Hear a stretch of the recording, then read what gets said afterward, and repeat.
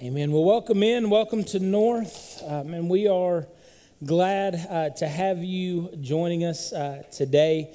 I'm Alan. I'm the pastor here at North, and we just appreciate you joining us.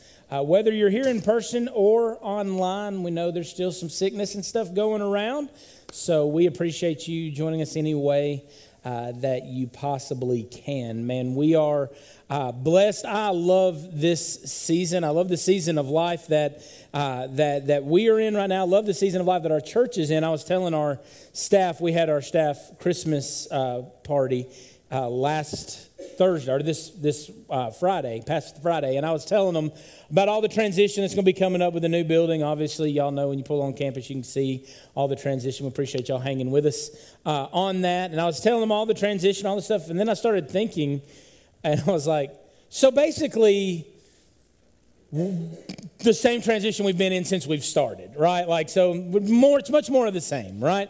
But God is doing some really cool things. We are excited. We hope you are as well. I would tell you, we've got some really tangible ways for you to get involved. Last I checked, there is one more family. So we had 37. To give reference, I think we had 22 or 23 families last year for Christmas House. We had 37 families sign up to be a part of it this year. And last I checked, we have one more family left. So if you have not done that and you have not sponsored a family, we're asking you to bring those supplies and stuff in Saturday. Saturday is our Christmas house, so you got a full week to do the shopping for that family. We're providing a Christmas meal, but while they're here, they're going to get pictures with Santa. They're going to be able to decorate cookies. It's going to be a whole experience. Like, we're singing Christmas carols, coming in here and having a good time, having a little Christmas concert. But I'm also getting the opportunity to share the gospel with them. Right? So not just meet the need of physical meal and fun for the family, but to share the true meaning of Christmas. And so I'm excited about that. I hope that you guys are as well. There's only one family left, but if you would like to be a part of it, it's going to be Saturday from 6 to 7:30, and we may not even go that long, but 6 to 7:30 is what we've got, and we would love your help. More than just Santa, there's going to be some other casting characters of Christmas that are going to be there, and we could use your help. So be sure to see the Next Steps table to sign up for that. As well as we got North 101 immediately after this service. We've got pizza will be arriving. And if you want to stick around and find out more about who we are as a church, if you have already come up and started the membership process, this is part of the process to join our church, but it is in no way, shape, form. You're not locked into any agreement in being a part of it. But we would love you to be here. We've got childcare. All of those things are handled, and we want you to be there. Also, we are rolling on with our Experiencing God. Those of you that know, in August or September, I shared with you the vision of discipleship that I want to see our men's and women's groups pursue. And so we are meeting at Conrad's house this evening at 6 o'clock. He is on the Elkmont side of Ardmore, we'll call it, right off of Mooresville Road. See us afterwards if you want directions to how to get there. We would love for you to participate in that. It is a great time, and we have some really cool conversation. It's a study that I lead, and my wife leads the women on. She'll be leading next Sunday. Are y'all doing me next Sunday? There you go. So I probably should ask these questions before I just get up here all half-cocked and, free-wielding, but that's who I am. All right, open your Bibles to Genesis chapter 3. In the middle of our Advent series, we are on day 4, week 2, hopefully, of our devotions. And I'm just going to be honest with you guys, I don't know if you had a romanticized view of how the family devotions would go, and I don't know if they've met all of your expectations or if they have not. I'll just be honest with you. There are times that I have some really sweet moments with our child. Just the way my daughter answers Jesus to every question we ask is awesome, right? Because Jesus is always the answer, right? And so most of the time, if she gets the right answer, her mom has whispered it to her, but Jesus, right? And I love it, and it's adorable because she's my daughter and she does no wrong. But there are other times that devotions sound more like exorcisms, right? And head spinning around, and it's, So just know, discipleship can be messy, all right? And so just know, stay with it. man, it's a really, really cool study that we're in, and then reinforcing it on Sunday mornings. It's just really cool. So we've talked about the hope of Christmas. Now we are in the peace of Christmas. And so our God With Us series, today we are talking about the peace of God that only God can bring in our life. When we think about peace, when the world thinks about peace, they have a very twisted understanding of what peace really is. And so today I don't have an object lesson, so to speak, but I do have a story that I want to share with you. I want you to take you back to Christmas Eve 1944. Christmas Eve in the Ardennes Forest, 1994. In 1994, the World War II battle, what did I say? I meant 44. Thank you. 44. World War II, all right? It's like 41 to 45, all right? 44, in the middle of that, all right? Gosh, ruined it. I'm so dumb. Gosh, Lord can use anybody, by the way, even people that, take you back to 1994. See, I've lost everything. 44, all right? 1944. They're in the middle of World War II. The Allied forces have pushed back Germany really to the breaking point. They're in France, and Hitler wants to come up with one final counteroffensive to try to turn the war back in their favor. And his idea is to focus all of his forces in one area that many of the Allied forces thought were impassable for the German forces, the Ardennes Forest, dense forest in the middle of winter. It's cold, it's freezing, and they decide to do it right in the middle of winter. And so the idea is to break the British and American lines to hopefully gain access to their storehouses and their supplies so that they can strengthen their army. Their supplies were dwindling.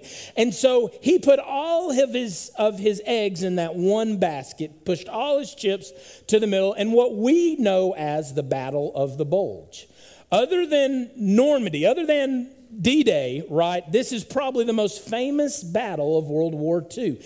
And so he pushes back the forces. The reason why it's the Battle of the Bulge is the Allied lines actually bulge. They actually are pushed to their breaking point before men like George Patton show up and lay the smack down, right? And so they're pushed to this breaking point and they don't know what's going to happen in this war. Well, 9 days into the conflict is Christmas Eve, and there's a small home, a small cottage in the Ardennes Forest with a young boy and his mother who are preparing to eat dinner for themselves. Their father is away, and they are preparing to eat dinner. It's the home of 12-year-old Fritz Winken, and they are preparing to eat dinner when they hear a knock at the door. The knock they hear when they answer the door is 3 American soldiers, one who has been shot and 2 that are healthy, that are trying to provide care for them, and they ask to seek shelter in their home for the night. And so she allows him to come in and lays him down. They begin to try to provide some care, and she begins to cook dinner. And right before they eat, there's another knock on the door. And so because these Americans had been displaced from their troop, they just figured this was more. The mother figured there was just more American troops that had lost their way in the battle. And so she answers the door only to find a different uniform. Now, this is a historical documented event that truly happened. And there's 4 German soldiers. 4 German soldiers that ask, hey, whatever you're cooking smells delicious, can we eat? And she says, absolutely, you can eat every last bite, but I've got to inform you of something.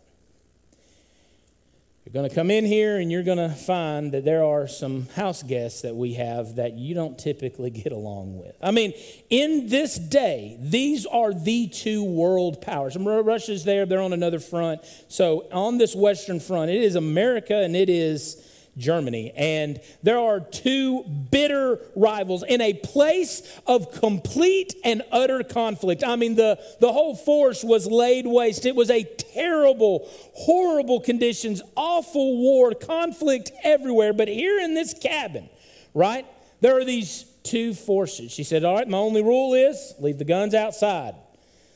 So they agree, they come in and they sit down to a meal of rooster and potatoes and bread.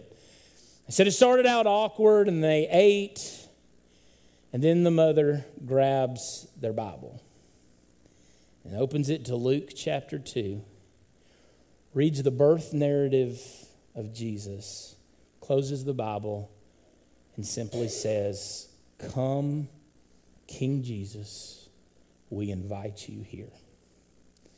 And Fritz, telling the story, says he looks at men that have everything against one another, and sees tears streaming down both of their eyes as God does a miraculous work of peace in a land of complete conflict.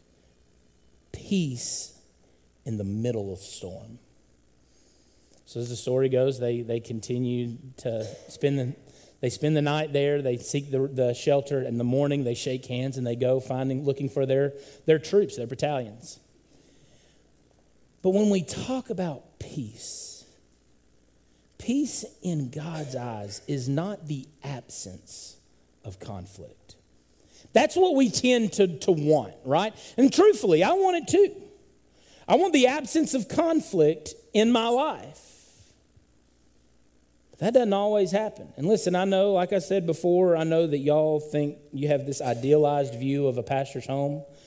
Unless you're my neighbors, which I was informed by one of my neighbors in first service. No, we know. So they live like 3 houses down. And you're like, no, we get it because we hear you.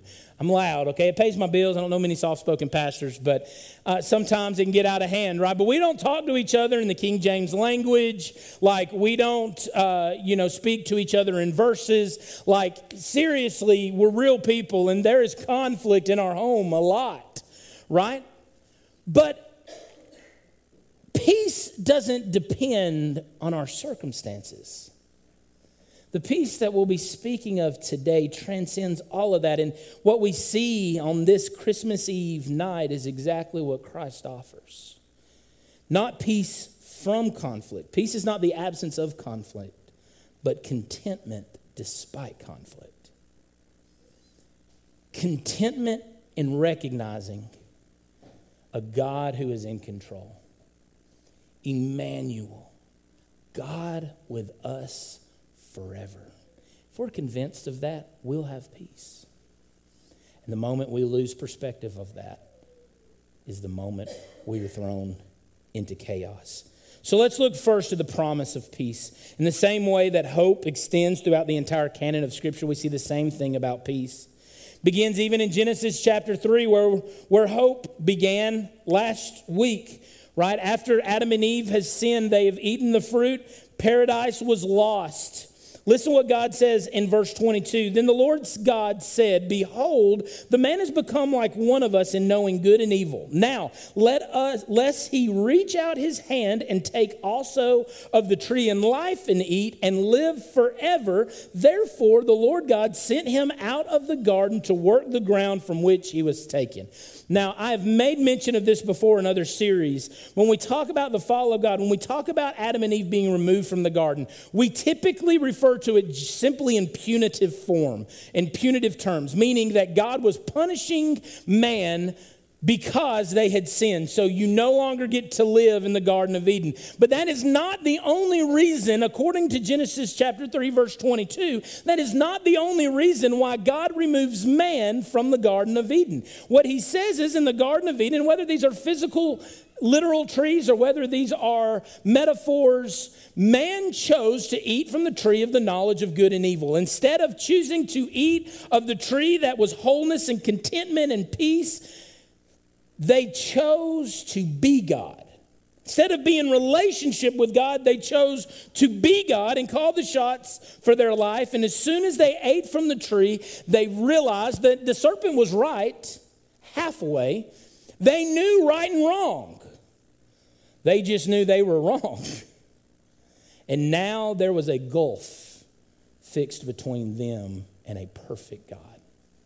There was separation. It's why they hid themselves. It's why they sewed together fig leaves. They were, for the first time, man was in shame, separated from a loving and holy God. And what he tells them is, I don't want man to stay this way. So instead of them eating of the tree of knowledge of good and evil and then trying to fix their mistake and eating of the tree of life where they will live forever in their sin, we got to get them out of here. We've got to remove them from the garden lest they eat and remain in their sin forever. We've got to not just punish them because of their actions. It's not just a consequence, but it was protection for them to separate them lest they reach their hand out and take of the tree of life and eat and live forever. This can't be the end of the story. So we take them out. So he drove man out. At the east of the Garden of Eden, he placed the cherubim and a flaming sword that turned every way to guard the way of the tree of life. Not just casting them out, but arming an angel, a cherubim, with a weapon of warfare, right, to keep them from ever returning. There was a gulf fixed between the presence of God and man. There was hostility. There was rebellion. God had created man, and man had rebelled against God. And this is the hostility that we see through the entire narrative of Scripture. Literally, we will read Revelation 21 that addresses what God will do in the future. But we are still dealing with this hostility. We are still dealing with this rivalry as deep, as hated as Germany, as Nazi Germany and United States were rivals pitted against one another, right? There is even greater hostility, even greater dissonance between a holy God and an unholy man. But God promises peace. In the Abrahamic covenant, thousands of years removed from the promise, in the same way that God spoke hope to Abraham, he also spoke peace. He spoke of a reconciliation between God and man. In Genesis chapter 17, he discloses the most important part of the Abrahamic covenant. And it's not the part that we learn in Bible school. It's not that he would have more descendants than he could count, like the stars in the heavens, than the sand on the seashore. It's not that he would inherit the land of Canaan, that would be the promised land, that though he is a stranger there, one day his people will inherit it and they will live there, right? It is not a piece of property. Genesis chapter 17 tells us that God makes a promise to Abraham that that the people of Israel, his family, his descendants would be my people. He gives Israel access to himself. There's a reconciliation that would happen. This is reinforced in the Mosaic covenant when God makes a covenant with Moses in Exodus chapter 19, and you can turn there and we'll read and see the parameters of this agreement, right? He makes a covenant with Moses. He says, listen, if you want to experience the blessings of this covenant, if you want to experience life connected with me, it's got to be on my terms because I'm a holy God. And listen to what he says in verse 5. Now, therefore, if you will indeed obey my voice and keep my commandment, you shall be my treasured possession among all peoples, for all the earth is mine. He is reinforcing what he said to Abraham, but there is a very important word there. Now, the word sometimes in Greek and Hebrew, the word that we translate if is actually a statement of fact and could better be translated since. Since you will indeed obey my voice. That is not the word that we see here. If means here a statement of condition. Here are the conditions to being my chosen people, my treasured possession, and this kingdom of priests and a holy nation that he speaks of. If you will obey my voice, if you will keep my covenant, then you will be my special people. And you shall be to me a kingdom of priests and a holy nation. These are the words that you shall speak to the people of Israel. God reinforcing his covenant, but with the understanding that you must obey in order to receive the blessing of that covenant. But we know how that story ends, don't we? We know where the Old Testament leaves us. With a people who have not obeyed God's voice, who have not listened to his commandments, and have been led into exile. They've been taken away because they could not help themselves. They began to follow other gods. It's why God would tell a man named Hosea to take a wife who was a harlot. Right? That literally his marriage to her would be a picture of a marriage to Israel. That though he loved his wife, loved Gomer, and though he loved her and pursued her with redeeming love, she continued to go after other lovers. And in the same way, Israel continued to leave God, to forget God time and time and time again. Do you remember what they had to name their children, right? Depressing names. Their third child. Proof that Hosea was quite certain that that child was not his. The name that God told him to name the child was Lo Ami, literally translated, not mine. Can you imagine that name? Can you imagine the complex that you would have as a child? Literally, your name is illegitimate, not mine. That's Hosea chapter 1.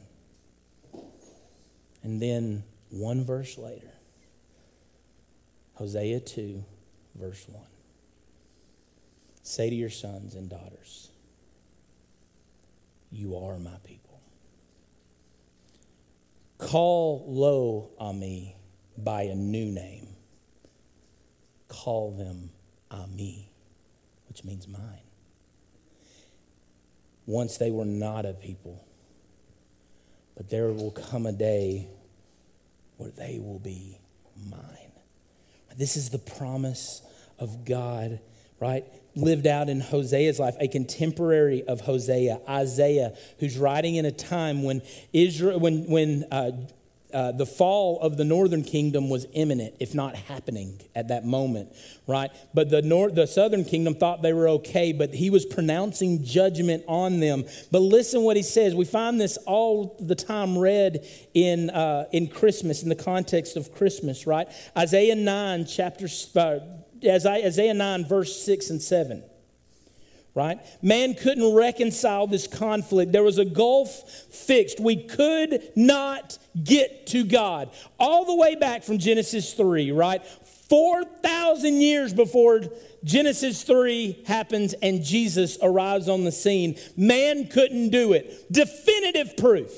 We needed someone else. And Isaiah would prophesy.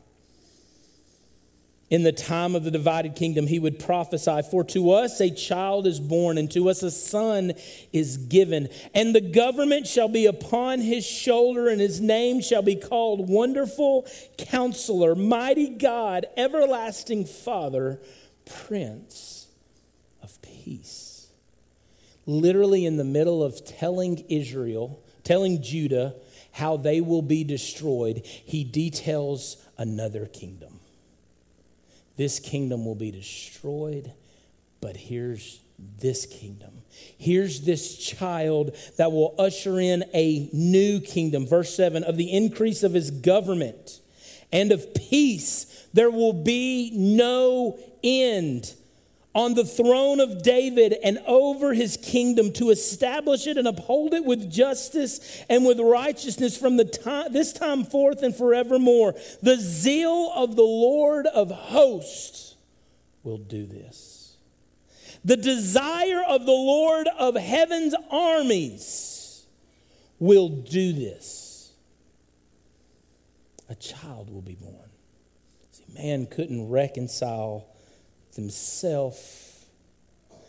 God would have to step in and provide a reconciler. Provide not an idea, not a people, but a person. And so secondly, we see a person of peace. There would be an eternal kingdom established from the line of David who would rule in perfection forever, an eternal, peaceful kingdom. And what kingdom has ever existed that did not have peace, that had peace, right? There's always been war and conflict in every kingdom, but not just that it's eternal, but it is an eternal, peaceful community. It is a community that is identified by the peace that they have. But it comes through a person. Isaiah chapter 53 tells us what this person will be like. Again, Isaiah, who is definitely prophesying after the fall of the northern kingdom at this time, but now the imminent fall of the southern kingdom is happening. He prophesies again about one who would come and who would bear the weight. The people are experiencing the consequence of all their sin. They're experiencing what it's like to have to be separated from God. Yes, God was with them for a time, but because of their sin, they did not obey stipulations passed down from Moses on Sinai, right? They were separated from God and they were feeling the consequence of that sin. Isaiah 53, 4-6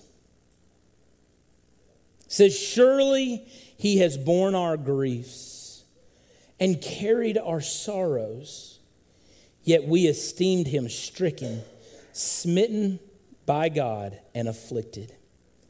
But he was pierced for our transgressions. He was crushed for our iniquities. Upon him was the chastisement that brought us peace. And with his wounds, we are healed. All we like sheep have gone astray. We have turned everyone to his own way, and the Lord has laid on him the iniquity of us all." The iniquity of us all has been laid on us. In dealing with the future hope of Israel, Isaiah details a suffering servant that would bear the weight of man's sin and consequences for their sin. The term chastisement that brought us peace, the term chastisement is the word for discipline or punishment. The punishment for our iniquity, for our transgressions, was upon him. Alan, what does that mean? When I talk with people that are making decisions for Christ, I share it to them this way. Jesus took the punishment that we deserve. It's like this. Many of us, if we don't have a sibling, at least have friends that have siblings.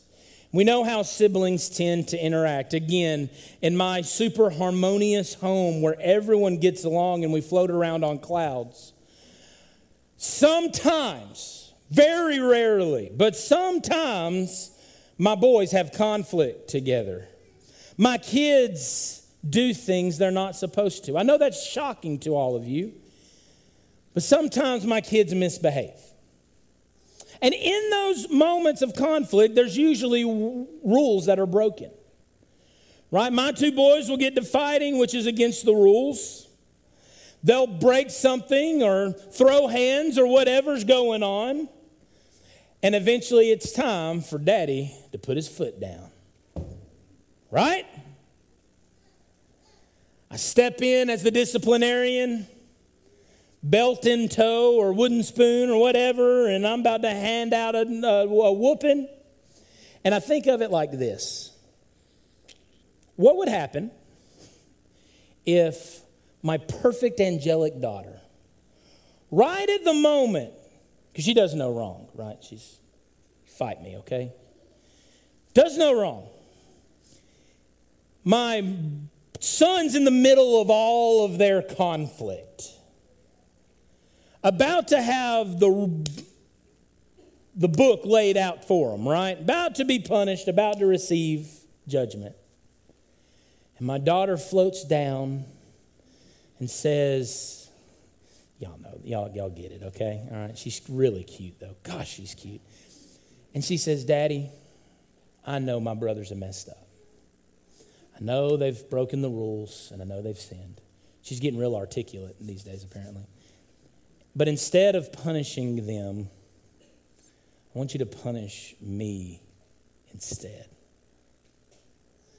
To which I say no, because you're really adorable, and actually they had this coming.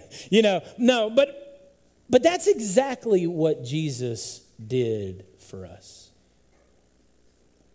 If there's anybody that's ever existed that doesn't deserve to feel the weight of the punishment of sin, it's one that was sinless. Stand to reason? That criteria was only met from one person who ever converted oxygen into carbon dioxide on this planet. And of all the people in the world that deserve to be punished for sin throughout time and history, that person of all people is the only one that doesn't deserve to feel any of it. But that's not what happened, is it? But that one who was perfect, Paul would say, he who knew no sin became sin for us. This is New Testament lens to Isaiah, so that we might be the righteousness of God in him. That is a scandal. The one who knew no sin became sin for me and you. Felt the full weight of not just my sin, but your sin and the sin that echoes from Genesis 3 on. And he bore it on the cross. Scripture tells us it pleased God to wound him. He became sin. He took our punishment so that by his wounds we might be healed. The punishment, the chastisement for our transgressions was upon him. He took our punishment. The one who, of all people, didn't deserve it, took it for one that totally deserved it. And this is what we see, bore in the weight of the person. This is the Prince of Peace. When the angels announced him in Luke chapter 2, as it was read before opposing forces at a dinner table in 1944. And Christmas Eve night, behold, I bring you good tidings. The refrain of heaven was glory to God in the highest, and on earth, peace, peace. Finally, from Genesis 3 till now, finally there is peace. Goodwill toward men. Now God, when he looks at us, does not have to designate only wrath for us, because there has been peace provided through the reconciler, Emmanuel, God with us. He is the person of peace. Ephesians 2:12-16 reinforces this fact. Paul, having experienced Jesus' death, burial, and resurrection, says, remember that you were all at one time separated from Christ.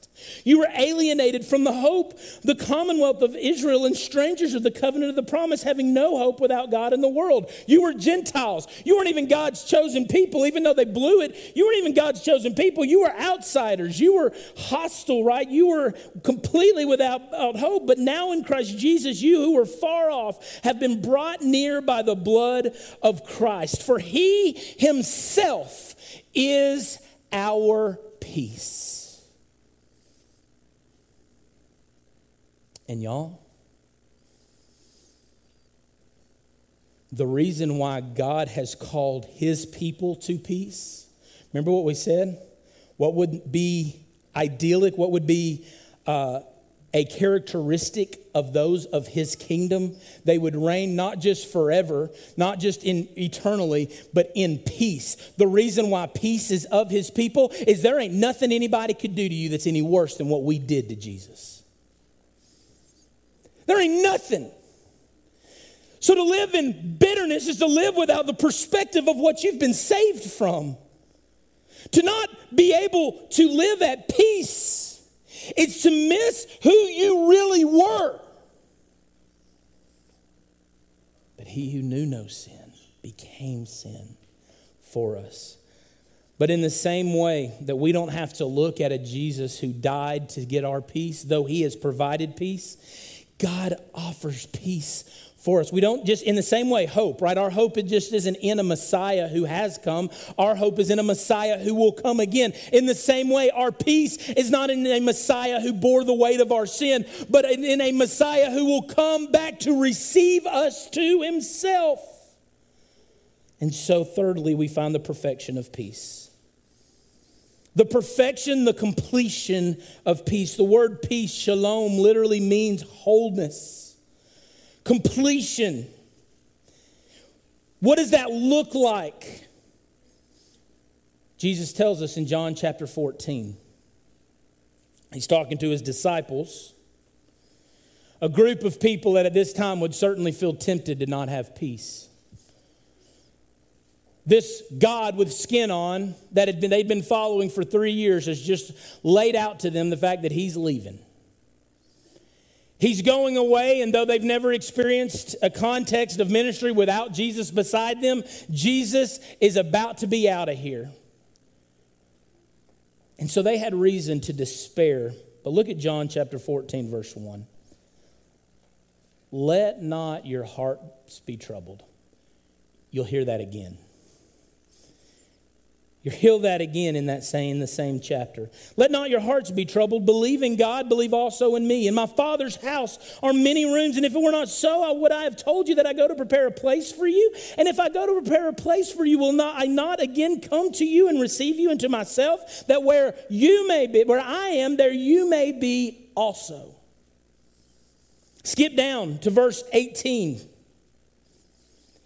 He tells them, again, I will not leave you as orphans to fight for yourself. I will come to you yet a little while, and the world will see me no more, but you will see me. Because I live, you also will live. Verse 26, but the Helper, the Holy Spirit, whom the Father will send in my name, he will teach you all things and bring to your remembrance all that I have said to you. Peace I leave you. My peace I give to you. Not as the world gives to you do I give you. Let not your hearts be troubled. He begins and ends. Let not your hearts be troubled. Neither let them be afraid. Why is there peace for us? Well, for one, because we have faith in God. If we have hope in Jesus, right? He says, believe. You believe in God, believe also in me. Put your faith and hope and trust in me. We have a promise of reward. There is a place for us, a mansion. There's many rooms, right? He's detailing these things. And he's saying, I'm preparing a place for you. And the very idea of preparing a place is that we also have peace and a hope of his return. That Jesus will come again and receive us into himself. And then he even says, but in the meantime, a helper will be provided. My abiding presence will be with you, and he will guide you and he will teach you. God has given us as a people reason for peace. It is the characteristic of our King. Therefore, it is the characteristic of our kingdom. Do we live with that peace? As I said earlier, I want you to turn to Revelation 21, and I just want to read this over us. And I don't know what you're going through. I don't know what you got happening in your life. But I just want to remind you of this. I want to speak it over you because you need to have this perspective. If you are of this kingdom, if you are of the eternal kingdom that was started through the death, burial, and resurrection of Christ, if you are a part of this kingdom, you need to have this perspective. And if you don't, the chances are good you're not a part of this kingdom. We began today talking about the destruction of paradise, where man experienced the tangible presence of God unrestricted. It's at the very beginning of the book, right? Genesis 3, not much has happened. God created us and we blew it. That's the story. Until Revelation 21. So it makes sense for us to go to the back of the book, to see where paradise is finally restored. This is not an if statement. This will happen. So it's fitting to end with the restoration of paradise. God could dwell with man in Eden, but he will dwell with man once again. Again, it's a relationship. God has called us into a relationship with him that transcends every part of our chaos. Revelation 21, verse 2 through 4. And I saw the holy city, the new Jerusalem, coming down out of heaven from God, prepared as a bride adorned for her husband. And I heard a loud voice from the throne saying, "Behold, Eden is back on the table." You know what happened in Genesis 3? It's over now. Because the dwelling place of God is with man. He will dwell with them. They will be his people. And God himself will be with them as their God. And I don't know what you're going through. But when that happens, verse 4 is true. He will wipe away every tear from their eyes. And death shall be no more. Neither shall there be mourning, nor crying, nor pain anymore. When God shows up, when he dwells with man, paradise returns. For the former things have passed away. They're dead, buried, and gone. Is that the peace that you have today? Is that the peace that informs your actions? Or are you allowing the chaos of your circumstance? Are you settling for an attempt at worldly peace? Not absence of conflict, but contentment through whatever life may bring. Do you have that found in a relationship with Jesus Christ? And so with every head bowed and eye closed. As I've said, the characteristic of this kingdom purchased for us by King Jesus is one at peace. If you're here in this room and you don't have that peace, may I invite you into this relationship. God doesn't offer you land, prosperity, money, any of those things. What God offers you is the same thing he offered Abraham himself. And boy, God isn't your quick fix to get you out of all the mess that you're in. So if you're coming to him for that, just know that may or may not be on the table. But what he promises is himself.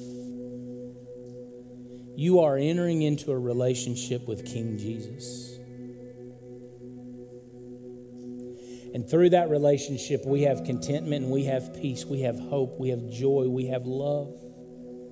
that transcends anything that we could ever encounter and go through.